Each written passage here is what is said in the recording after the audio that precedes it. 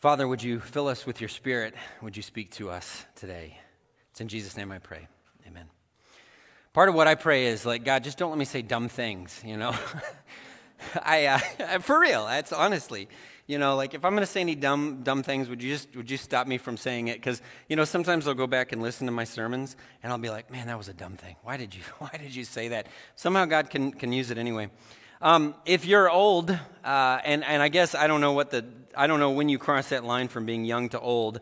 Apparently it's subjective, but if you're old, you remember the beginnings of the internet. You remember like the first, few news articles and news report where people were like, yeah, there's this thing called the World Wide Web, and I don't know what it is. And then maybe you remember the first time you signed up for an email address and you did some goofy email like Patrick is a cool guy at Juno.com. Some of you still have Juno.com. My dad does. He's old school like that. And it just was like at the beginnings of this, you didn't know kind of what it was going to turn into, but maybe you begin to think like, I think this interwebs thing is going to be pretty big. I think it's going to be pretty big. This week, I was scrolling the internet on my internet device that I have, that I hold in my pocket that has the internet on it. And as I was scrolling on the internet device on this internet website for internet socializing, I saw an internet advertisement that was going to sell me an internet coffee maker. An internet coffee maker. And I thought, I really could use an internet coffee maker. That's probably something I need. I was telling Corrine about it, and I was like, hey, I could use an internet coffee maker. And she's like, why? And I'm like, because the internet, it's the way it is. Somebody told me after the first service, like, I can pull up my phone, press a button, and my house will be vacuumed by the time I get home. Because the internet is so great, right? It's wonderful. There's just no downsides to the internet. There's nothing that we can think that isn't good. Okay, there's a few. I know. I think this internet thing is going to be big.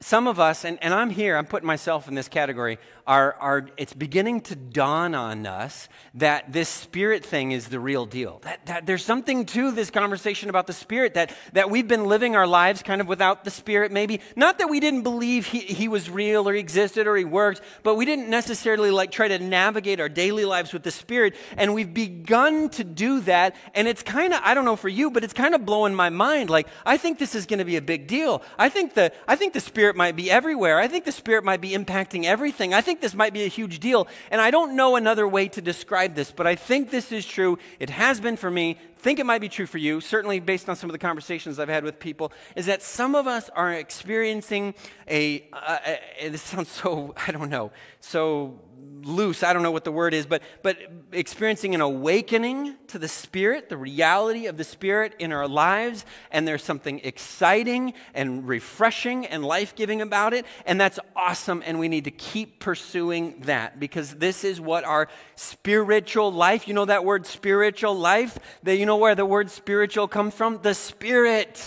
And we try to do this spiritual life outside of the Spirit, and no wonder it's so hard and such a struggle. So, God, fill us with your Spirit. That's what it is. If you have your internet device and you want to read your internet Bible as we go along here, turn to the book of Romans chapter 8. We were in Romans last week, and we started in chapter 1. Chapter 1 is this mind-blowing verse where he says, there is now, therefore, no condemnation to those who are in Christ Jesus. I want that. That sounds good. So we worked our way through there, and I'm going to jump back a few verses from last week. We're not recapping per se, but I just want to get a little bit of a running start into what we're talking about today, because after the first service, I can tell you what we're talking about today is, well, you'll just see. Romans chapter 8, verse 5. For those who live according to the flesh, remember that's kind of that biblical word where he talks about people who are not operating in the Spirit. It doesn't mean evil per se, it can, but it's just like we're trying to just make our way through our own strength, only thinking about ourselves, only worried about what matters to us. That's what life is all about. If you live oriented that way, those who live according to the flesh have their minds set on the things of the flesh. What matters to me? What do I want? What do I like? What will get me ahead? What will make me feel good? What will make me be in control? They have their mind set on those types of things. Those who live according to the Spirit have their mind set on the things of the Spirit. What does God want? What is God doing? How is God filling me? Where is God leading me? Where is God guiding me?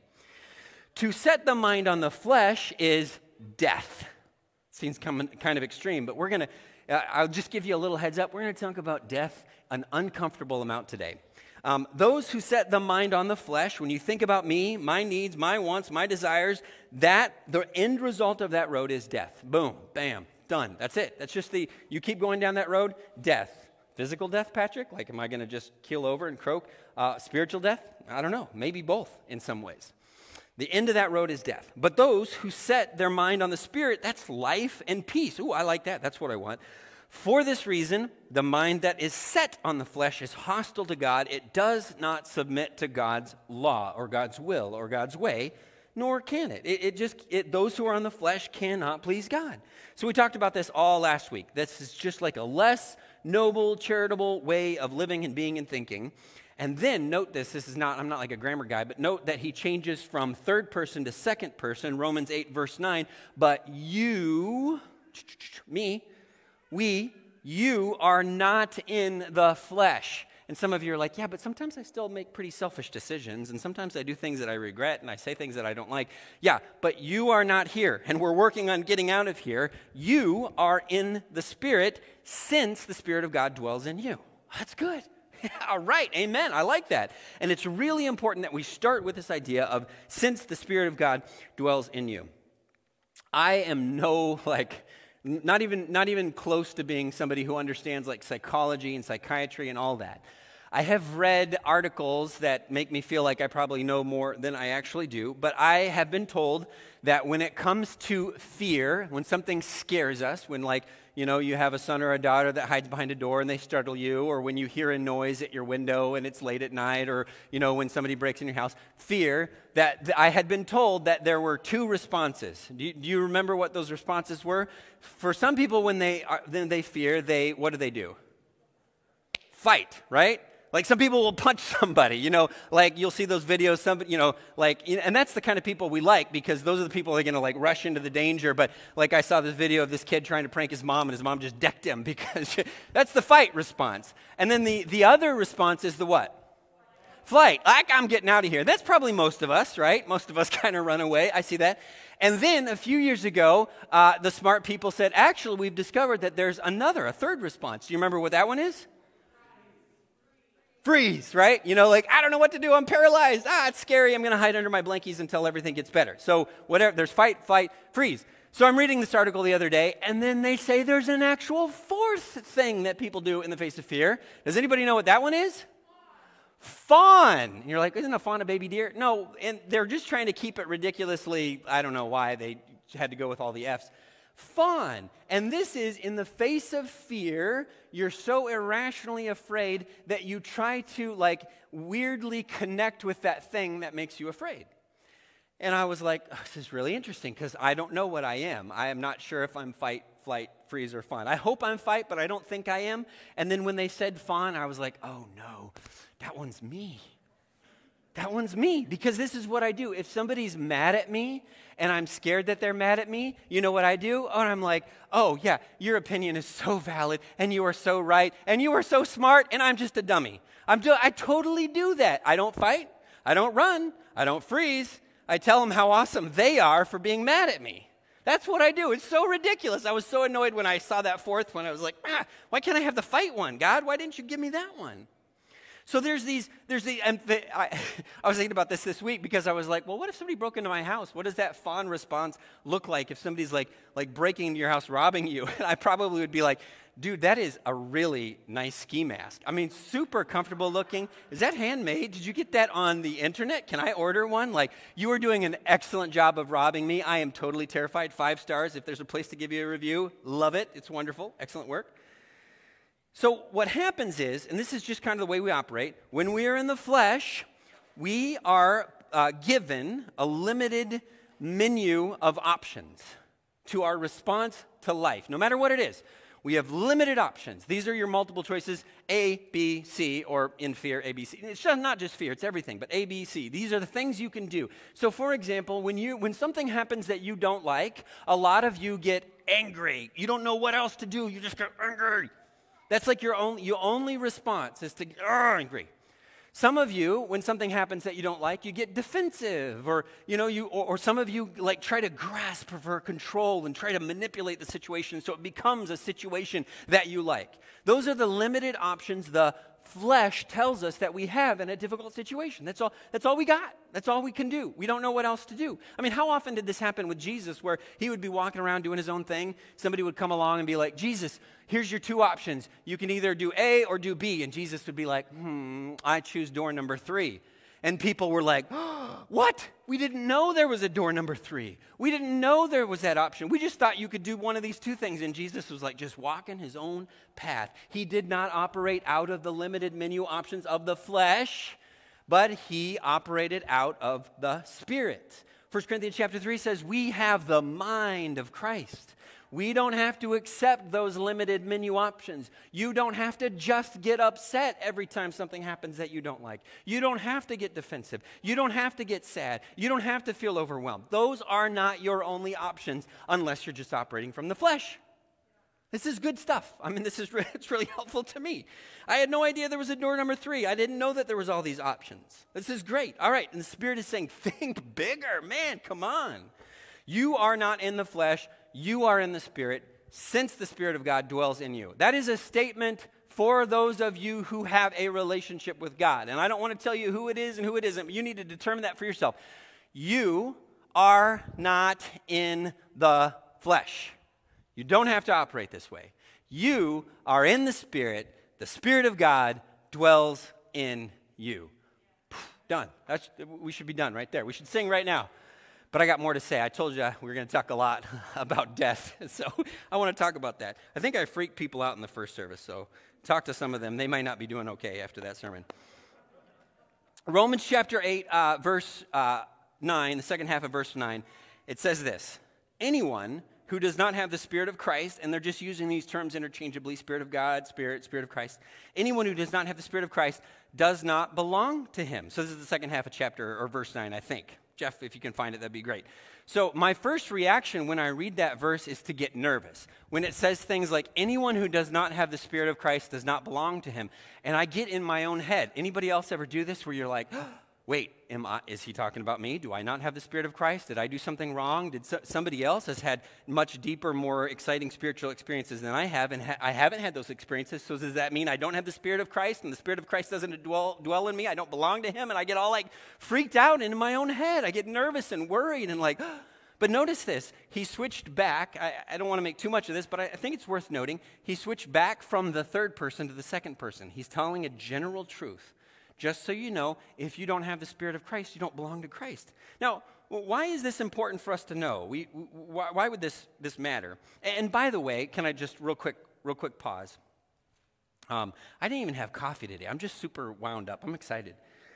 But let me pause, take a breath.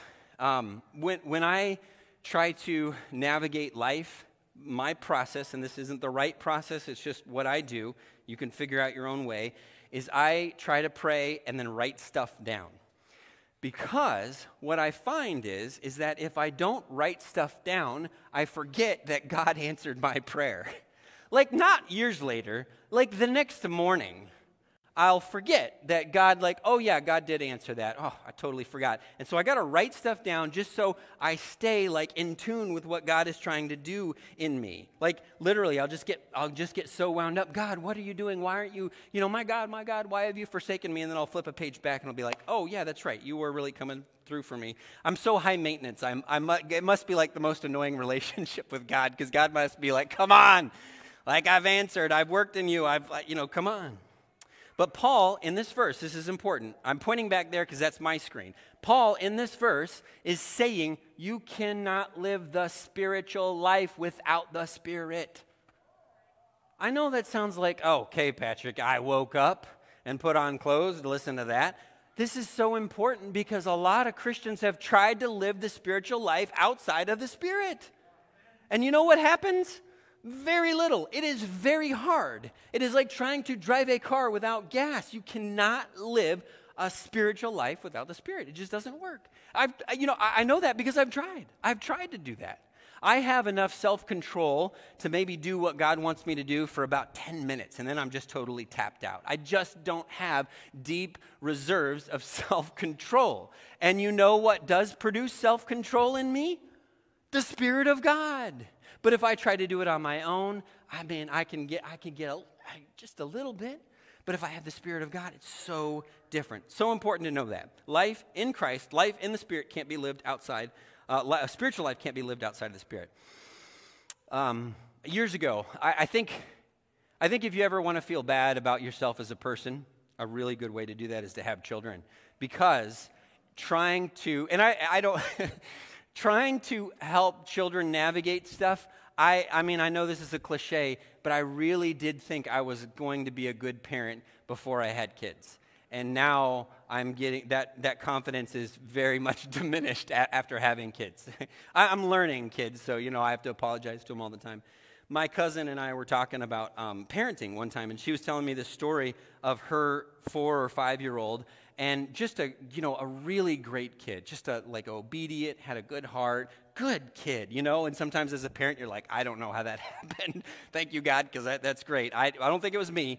And so this kid's really great. And somehow, through some weird circumstance, he had gotten the idea that his mother was asking him to do this crazy thing, which was to move the living room couch into the kitchen. You know how kids, they just sometimes, parents, just is this weird circumstance. And so this good kid was trying hard, and he was leaning up against the couch, and he was pushing, and he had his shoulder into it, and he was trying so hard because he wanted to please his mom, but he couldn't do it, and he's sad, and he feels like a failure, and he feels frustrated, and he's crying because he cannot live up to what he thinks are his mom's expectations. God is not asking you to live a spiritual life without giving you the power to do it. He's not asking you to live the spiritual life without giving you the power to do it. His mom did not ask him to move the couch into the kitchen. But much less, if she had, she would have figured out a way that he could do it. God is not asking you to do something you cannot do. Trying to live a spiritual life without the Spirit is miserable, it's bleak, it's exhausting. And we just need to understand that. And if you're just like, oh, I'm spinning my wheels and it's hard and I want to give up, maybe you haven't engaged with the Spirit. Maybe the Spirit isn't filling you, enabling you to live the spiritual life. Sadly, that's characterized a lot of my spiritual life. And it's tough, and you feel like a failure. But, verse 10, if Christ is in you, now this is important again, that those ifs give us pause. We're like, if Christ is in me, how do I know? He's already saying, listen, Christ is in you, and I'm telling you the reality of living as if Christ is in you. Don't switch back to the second person. These are intentional changes. If Christ is in you, though the body, this is going to be interesting. You ready for this? Though the body, your skin and bone and flesh and synapses and the body is dead. Now, some of you read that and you're like, heart's beating, got a pulse, brain firing, I think therefore I am. I'm all good. What are you saying? The body is dead. But some of you are like, I kind of get that the body is dead a little bit. Because, when you're a kid, you can do anything. You don't get hurt. It's all great. Everything's wonderful. When you grow up and you literally, you have to talk to someone and turn your neck this way for a little bit too long, and then it's like a week. You're just like, I can't. My neck's killing me. Just like these tiny little things. Like, total confession time. When I get out of bed, it's like a process of, I feel like I'm a young guy, but I get out of bed and I'm like, okay. Walking over to, going down the stairs, I got to really gear up for it. I'm a young guy. I got to gear up to go down the stairs, like the railing on the stairs. And it takes a few minutes to get everything going and get the systems running again. The body is dead. It's dead. It's dead. And guess what's going to happen eventually to all of us here in the room? Are you excited to think about that? Well, guess what? We're going to get to think about it some more. The body is dead. But the Spirit is life because of righteousness. The body is dead because of sin. Spirit is life because of righteousness. If the Spirit of Him who raised Jesus from the dead dwells in you, we'll talk about that next week on Easter, right? Dwells in you. He who raised Christ from the dead will give life to your bodies. also through his Spirit that dwells in you. So we're kind of stumbling into this really important theological concept. It's big, it's strange, but there's this claim in Scripture going all the way back to the very first chapter of the Bible that says, hey, if you sin, you will die. Well, that's a weird one, God, because I think if I were to like immediately keel over if I sinned, I mean, we wouldn't make it to, I mean, I would hit 13 and I would have been dead immediately, right? So what is that? If you sin, you will die. Well, is it spiritual death? Yeah, that's part of it, but there's more actually to that. There's a consistent, are you ready for this? This is one of these ideas that is going to like freak some people out. There is a consistent truth presented in Scripture that sin actually hastens, enables, brings about physical decay and destruction and death. People who sin will die. Now, this is weird because that feels metaphysical in a way that I don't think is very familiar to us. Like, we just feel like you just do your thing, and, well, some people get hit by a car, and some people get sick, and other people live long, healthy lives, and they seem like, why did they live long? You know, the formula just doesn't seem to make sense to us. What's going on? Well, let's just give ourselves like a little foothold here, because this is what Paul's referring to. Did you know this? I didn't know this. I'm not a doctor. I have no idea. Somebody who's a doctor can correct me if this is wrong. But I read that stress can cause your cells to age faster. Did you know that? Stress can cause your cells to age faster, which means that if you live a stressed out life, you might die sooner, right? That seems like it makes sense to me. Like, stress can cause your cells to age faster. Well, is being stressed out sinful? No. But think about all the things in our lives caused by sin that result in things like stress and anxiety and mental health struggles and depression. Those things aren't sin, but things in our lives cause those things and cause us to sin. And some of you are like, Patrick, you're freaking me out. This is stressing me and I'm dying faster now because of this sermon. But I'm telling you, there's this idea truly, like you as a kid had someone say something terrible and cruel and awful to you, and you died inside a little bit. And you as an adult carry that to this day, and it causes stress and anxiety, and it ages your cells faster. And we're like, that can't be right. But science is beginning to figure out that our cells age faster as a result of these things that introduce death. And the Bible's like, yeah, we've been saying that for thousands of years, actually. It's in the very first pages of Scripture. And sin leads to death, but the Spirit leads to life. And this is important. I know this is a weird thing to talk about, but death can really mess with your life. And I know you're like, well, yeah, of course. Yeah, if you're going along and you die. But even the idea of death can really mess with your life. You know what I mean? Does anybody in here know what I mean when I say death math? Where, where you're like, you hit like, I don't know, maybe you hit 35 and you're like, it's only 15 years till I'm 50 and that's kind of the end. Or you hit 43 and you're like, 17 years till I'm 60, and I mean, what's really left after 60? Or you hit like 62, and you're like, oh man, I still have 38 years till I'm 100, and so that's pretty good. It's death math. That's what I do all the time. And so sometimes this is more insight into my mind than you want to know. Like I'll watch movies, and I'll be like, Tom Cruise, man, he looks pretty, how old is he? 57. I could maybe look that good when I'm 57. Or the worst part is, and again, this doesn't really matter, is when you're watching sports and the commentators are like, that guy is on his last legs, he needs to retire, he is so old, he's an ancient human being, and he needs to get off the field. And you're like, look, how old is he? He's 34. And you're like, oh my goodness. So death can really mess with your idea of life, just the thought of death, about how it works. Do you know Minnesota has the third highest life expectancy in the United States, third highest. So we've got Hawaii, which makes sense, right? California, still kind of makes sense, Southern California. And then Minnesota. You wouldn't think Minnesota would be up there, but we're up there. And we, on average, live to be 80.8 years old. Did anybody do some math just now in their head? Like, oh, how much time do I have left? Yeah, death math. But the problem is that idea of death kind of hanging over our heads messes with our life. It messes with our choices. It messes with our expectations. It messes with our thoughts.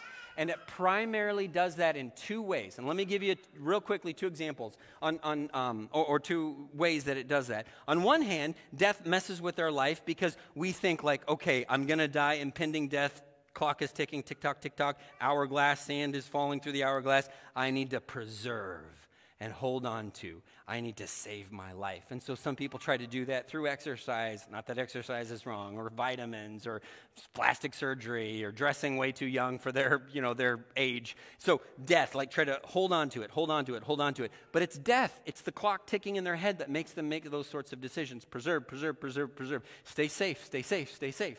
That's death. The other way people let death mess with their thinking is they get into this, you only live once. Got to live, got to do it, got to try everything, every drug out there, got to experience everything. You only live once. I'll max out those credit cards and then who cares? I'm dead. That's the other way death messes with our lives. And you see people reacting in both of those ways. But either way, and this is really important to what we're talking about, either way is living with an obligation to the flesh, like Paul's been talking about. We're living with this the flesh is hanging over our head in the sense of death, and we're living with an obligation to the flesh. It's influencing and empowering and forcing our decisions. The flesh, death, is forcing our choices, and we don't make good choices. So Paul says in Romans chapter 8, verse 12, therefore, brothers and sisters, we have an obligation, but it is not to the flesh. It is not to live that way. It is not to allow the ticking time bomb of death to make our choices for us. We have an obligation, but it is not to the flesh to live according to it. For, verse 13, if you live according to the flesh, you will die. So if you operate from this way, this posture, this orientation, it's just that road leads to death. If by the Spirit, this is so important, by the Spirit you put to death the deeds or misdeeds of the body, you will live. That sounds a lot like something Jesus said. He said, hey, those of you that try to cling to your life, you try to save it, you try to preserve it, you try to live it the way you think you should live it, and you don't have any regard for me, you're going to lose that life. But those of you that lose your life for my sake, what did he say? You'll find it. You'll find it. The life is at the end of this sort of death, putting to death sin, putting to death those things we think will bring life. So amazing. But sin. We've talked a lot about the Spirit, but we need to talk about sin just for a second. Because sin, as we all know, sin is fun things that God doesn't want you to do. That's what sin is, right? The Bible says sin is like, think of anything that's fun, and then God doesn't want you to do it. That's sin, right? No. That's somehow the lie that we've been told, that sin is just, hey, God is trying to close the door on all those cool things that you want to do, and he's just calling that sin to scare you and make you feel guilty. God, that's sin. No. Sin is not fun things that God is trying to keep you from doing. Sin is trying to kill you, and God is trying to save you. A few years ago, in May of 2020, I saw this video. You know, I guess everybody was watching videos because we weren't doing anything else in May of 2020. And it was this father and his son, and they were in the Italian foothills below the Italian Alps. And they were just going along for their hike, you know, and dad's videotaping his son because you videotape everything now because it's got to go on the internet. The internet is everywhere, and everybody has to know what you're doing at all times. I do it too. So he's videotaping his son, and then he realizes there is a bear right behind his son. Dad's, 10 feet away. That bear is probably 10 feet behind the boy. There's this bear right behind him. And in this video, Dad, and I'm not going to show it because it kind of freaked me out a little bit. Like, because fear, what are you going to do with this bear? You going to fight it? Yeah, let's fight the bear. That'll work out really well. Are you going to run from it? Are you faster than the bear? No. Fight, it's not going to work. Flight's not going to work. Freeze, is that going to work? No, because you look like a tasty snack for the bear. Fawn, bear, Mr. Bear, you look very full and fit. I really don't think you need to eat anything right now. I'm kind of fatty. I would not taste good. It would not be, I would give you indigestion. Can you, would you fawn? No, none of those limited options would work. And so the dad is saying to the son on this video, feel free to go watch it sometime, he's coaxing his son toward him. He's saying, son, come towards me. There is mortal danger behind you. Come towards me. Come towards me. Slowly, calmly come towards me. Is that not the perfect illustration? Like, is that not perfect that there is death in the form of sin? It is crouching at the door. The Bible describes sin as a predator that is waiting in a pouncing position to eat us alive. And we have a heavenly Father who is saying, come towards me. Slowly, calmly, come towards me. That's one of your options. I didn't think it was one of my options. I thought I had to fight, flight, freeze, or fawn. Nope. Come towards me. I can save you. I forgot to tell the first service this, but the boy made it. No one, they're so messed up. They're going to need therapy. The boy made it. The boy made it, but it's because he listened to the Father. I mean, the boy made it because he listened to the Father. You will make it if you listen to the Father. By the Spirit, if you put to death the deeds of the flesh, the misdeeds of the flesh, you will live. You will live. Last week we talked about hearing from God. I'm going to wrap up with this. We talked about hearing from God, being open to what God is doing. And I think I'm going to tell you two things God would say to you if you actually open yourself up to hearing from Him. Okay, you ready? Two things God would say to you. And I'm not making these up. I firmly believe if you actually open yourselves up to hearing from God, God's going to say these two things. Number one thing He's going to say before He says anything else, He's going to say, I deeply love you, period. I don't care what you've done. I don't care what's going on in your brain. I don't care what choices you've made. I don't care what's in your life. I don't care what's in your browser history. I don't care how your marriage is going. I don't care how bad of a parent you have been. I don't care what a failure you've been in life. I truly, deeply love you. He would always start there because He always does. The second thing He would say, and most of us already probably know, is He would say, there is something in your heart and we need to get it out because it's killing you. There is sin, there is darkness, there's something that we need to remove. And most of us have a sense of what that is already. And that's why we don't want to open ourselves up to hearing from God, because He's going to point to that thing. He's going to say, you need to forgive that person because that lack of forgiveness is killing you. You need to get rid of that thing out of your life because holding on to that thing is killing you. It's killing you. Its sin is crouched at the door and its desire is to have you. It's what Genesis talks about. This is all Genesis stuff. It's killing you. That's sin, but if you slowly back away, I can save you. Wouldn't that be, that's all God's asking. I love you. I want to save you from that stuff that's going on in your life that is causing death. It's what it's all ever been about.